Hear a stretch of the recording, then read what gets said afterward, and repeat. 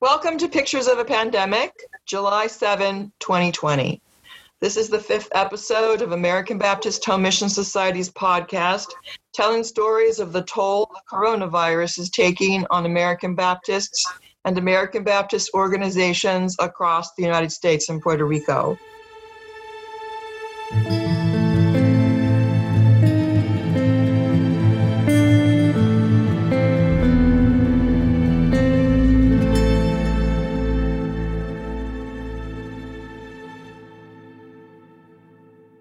I'm Susan Gottschall, Director of Communications, and since the launch of this podcast, I've spoken with pastors and others ministering in Queens, New York, Caguas, Puerto Rico, and 2 cities in New England. Today, I'm talking with the Reverend Douglas Aviles Bernal, Executive Minister of the Evergreen Association of American Baptist Churches in the state of Washington. Today, we're going to get a perspective on the pandemic on the West Coast. Reverend Aviles Bernal, tell me how COVID-19 is touching the churches and their surrounding communities in your region. Well, I'm glad to be here with you. And we were some of the first hit with this pandemic. The biggest hub was in the same county as our regional offices in King County, Washington. And it went quickly from there on into limiting our gathering spaces, limiting when we could gather, where we could gather.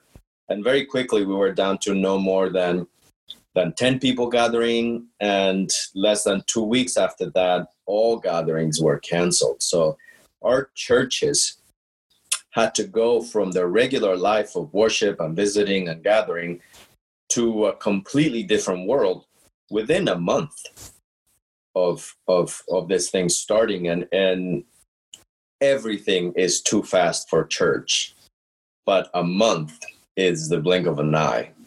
So we were struggling to figure out just what to do, much less all the other things that regularly happen, like offerings and visits and etc. So it was a very, very large hit to our churches.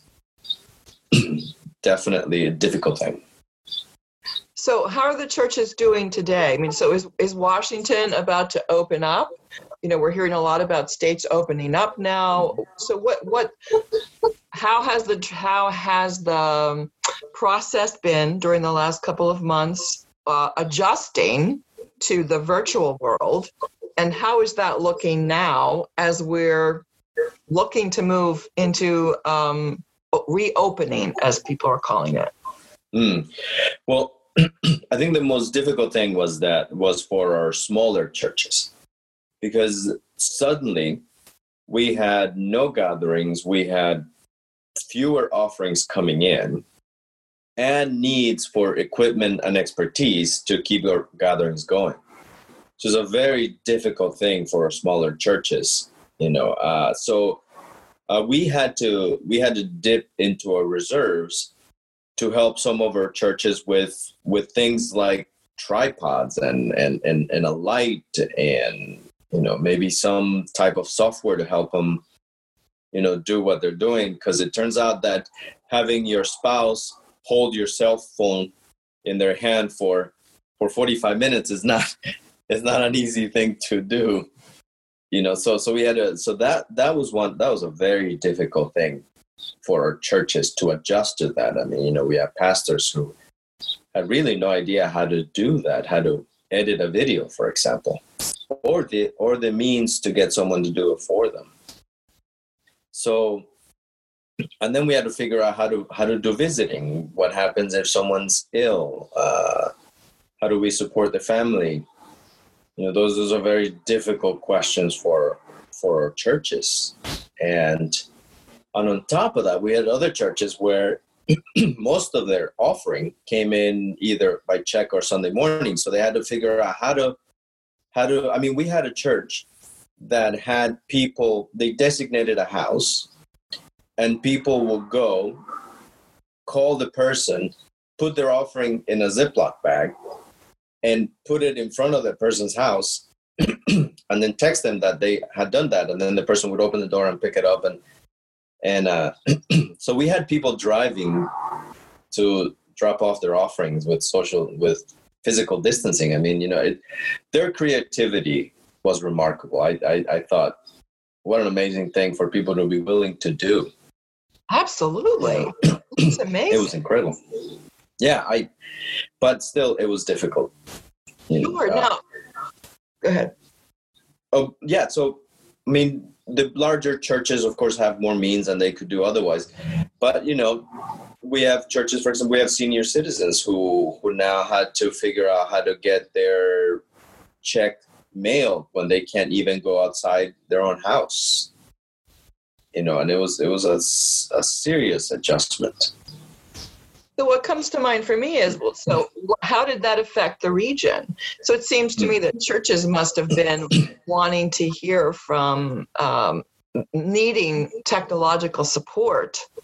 Do you have that kind of support to give them? And how did that affect, your ministry? Mm-hmm.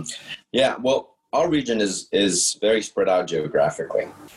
So we were already ahead of the curve in using internet stuff to communicate with each other. So that was helpful because we are a little bit more accustomed to that. Where it was most difficult for us was in the teaching. So we have a very part-time person that does our media, but she was just flooded. She was just flooded with needs and how do I do this? How do I do that? How do I post it? How do I save it? Where do so she was just flooded. So we had to create sort of on the go resources for our churches. We developing step-by-step things on how to do things, updating them all the time on what to do. When this thing, Zoom bombing, started happening, we had to teach a church how to put passwords into how to create a waiting room for their Zoom meeting so that, et cetera, et cetera. So we were flooded with that. And for a while, the regional office, and to a certain point now, we're working harder than we were before, because the needs it's a whole lot of new needs. And, so we created a resource page in our website. We got all the pastors connected. We meet with the pastors every other week, et cetera. But it's an ongoing thing. So, yeah, we have a media person. That's great.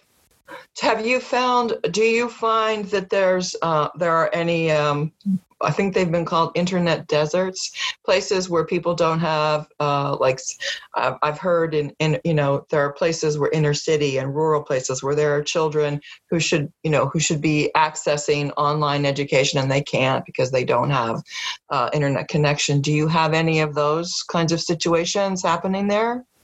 We're geographically fortunate in that we're over 90% of our churches are in Seattle, San Francisco, the Bay Area, San Francisco, Oakland, Berkeley, Denver, Salt Lake City.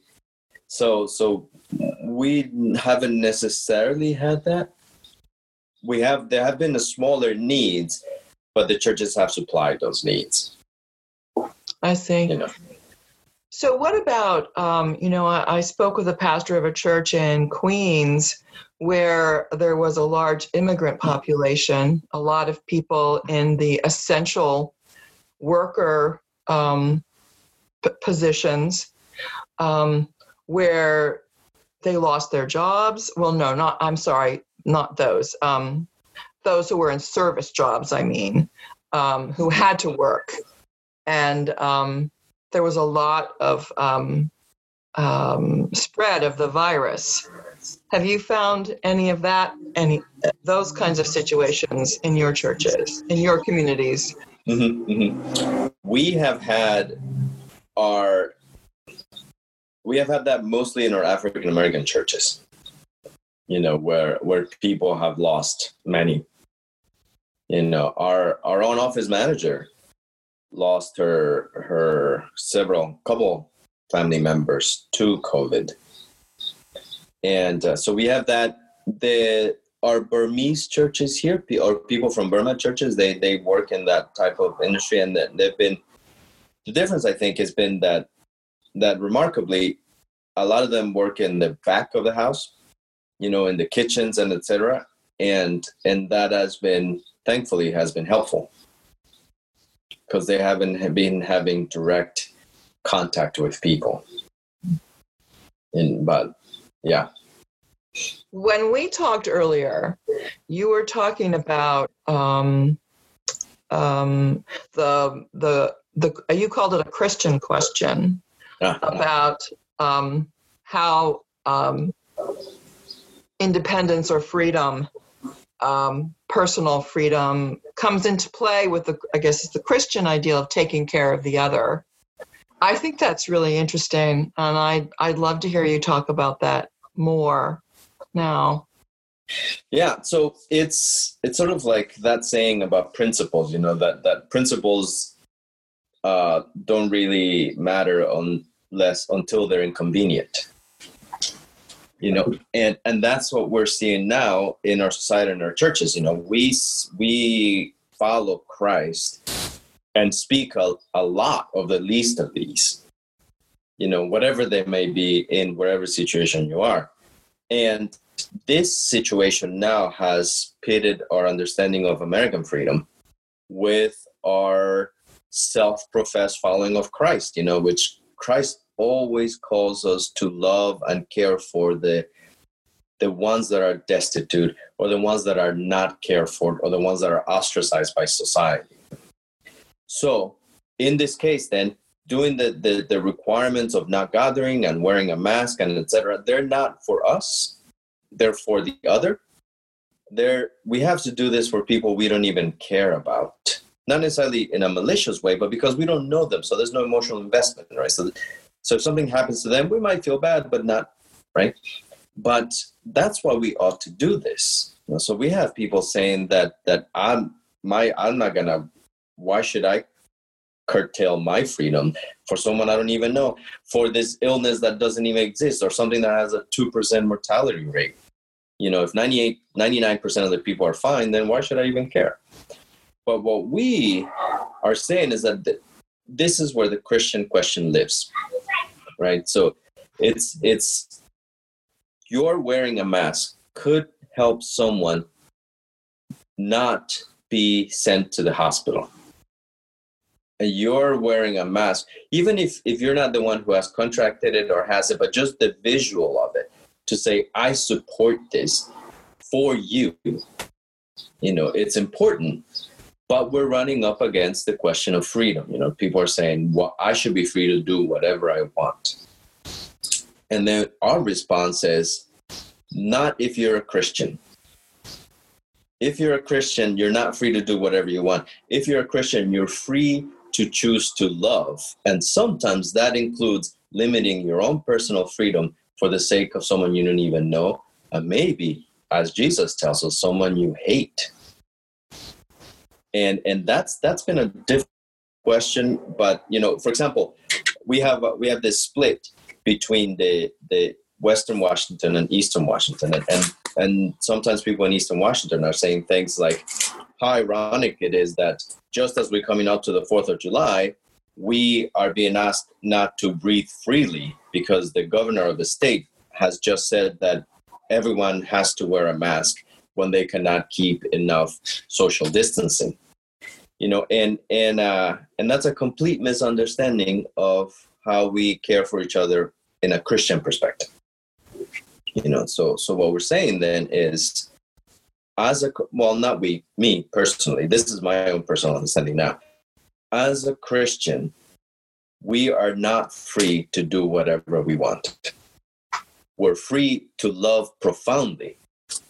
And that means that we have to, at times, willfully limit our freedom for the sake of people that we don't know, people we hate, people we dislike, people we disagree. And as Jesus says, anyone would love those that love them. So yeah, include them too. Something like that. I love that. I like that phrase, love profoundly. That's just a lovely phrase. So I wonder, as you look around the churches in your region and their surrounding communities, what are the needs that you see there that have needs that are a direct result of the pandemic? Yeah, so the most obvious one, and I think that's across the country, is that people are unable to give as much as they did before. Sometimes it's because they just cannot physically be there. Sometimes it's a habit thing, but sometimes it's that you just don't have work, or you have the uncertainty that though you have work now, you might not have work later. And understandably, one of the first things to be cut out is giving to the church. And so that's one of the biggest difficulties. But at the same time, the church's responsibilities continue, to their pastor, to the property. Maintenance still needs to happen. Things outside will still grow in plants and things. So that's a bigger difficulty we're finding. How do we sustain the church in the midst of what's happening, especially when it looks like instead of things getting better, we're going to take several steps back now as things open up, with cases going up and things getting bad again. Can we really do a second wave of, quarantine? Because for example, in Washington, we were on level 2 of 4 on our reopening process. And some rural areas could even begin to think about level 3, So level 2 was really in essence that outside restaurants could have outside spaces where people could eat and things like that. It looks like if cases keep rising, we're going to go back instead of going on to 3 and 4. And how do we make people who are mad that they have to wear a mask for 10 minutes go back? And so I think this is where the church could come in, but it's tough because the church in essence has to almost go against the superficial self-interest, to say, no, we're not going to open because you matter, in essence. That's hard. Yeah, that's a conundrum, isn't it? Yeah. Stay away because you matter. Yeah, stay away because you matter. Wow. That's yeah. I think it's interesting what you said about how people don't know about giving because they might have a job today, but they might not have a job tomorrow. I think that the pandemic, the virus, has caused so much lack of stability. It feels like the ground is always moving under our feet, and we don't know, like you said, are you going to have a job tomorrow? And it's a new place to be, don't you think? Where we can't count on anything, it feels like. Yeah, we have a pastor, for example. We have a pastor who works in an Amazon distribution center in the warehouse. So they found several people tested positive. So they said to everybody, you could stay away and we'll pay you. But after a certain amount of time, they asked everyone to come back. Then someone else tested positive. But Amazon, that second time, said they were not going to stop working. So the pastor, he said, well, I don't want to work under those conditions. So Amazon said, we're not going to fire you, but we're not going to pay you either. So you could stay away, but you're not going to be paid. And you could come back after this amount of time, of course, and your job's not going. But, these are choices that people are having to make now. Do I risk? And the difficulty, of course, is that though the mortality rate is very small, that people could still be affected seriously, and those could be weeks in a hospital and months of recovery. The risk is small, but you never know which one of those risk groups you're going to fall into if you get this. You never know. Yeah. So that's the chance that you take. Yeah. Yeah, and that's the difficulty, right? So now as far as the church, I think the worst thing a church could do is to tempt God by saying, we're going to gather because we have this understanding of freedom, and now it's your job, Jesus, to make sure nobody gets sick. That is not. I think Jesus has an answer for that, in the story of his temptations. That's quite a question. That's a topic for another podcast, right? Yes. But that's how I see it. Yeah. So we need to come to a close, but I'd like to close by asking you, what is the one most important thing you would want American Baptists to know about what's going on the West Coast, the Northwest Coast, with the pandemic in the Evergreen region? That it is difficult. We could not gather in the way that we wish, and everybody has to make the tough choice between doing what you want and doing what maybe is better, maybe not. So anytime we have to choose uncertainty, it's a difficulty. So this is, I think, that we are really learning what it means to walk by faith. And that keep us in your prayers as we walk into this uncertainty, because we want to do it well, and stay away because you matter. I think that's well said. What also it makes me think of is that it shows really that we are all in this together, because that's your experience on the West Coast, but I'm guessing that would be an experience across the whole United States to the East Coast where I am. So, there are some commonalities about our human experience, and that's one of them. So I thank you so much for your time today. We will keep you in our prayers, all of us. And of course, I'm sure you'll keep us in yours. Absolutely. Thank you so much for the chance.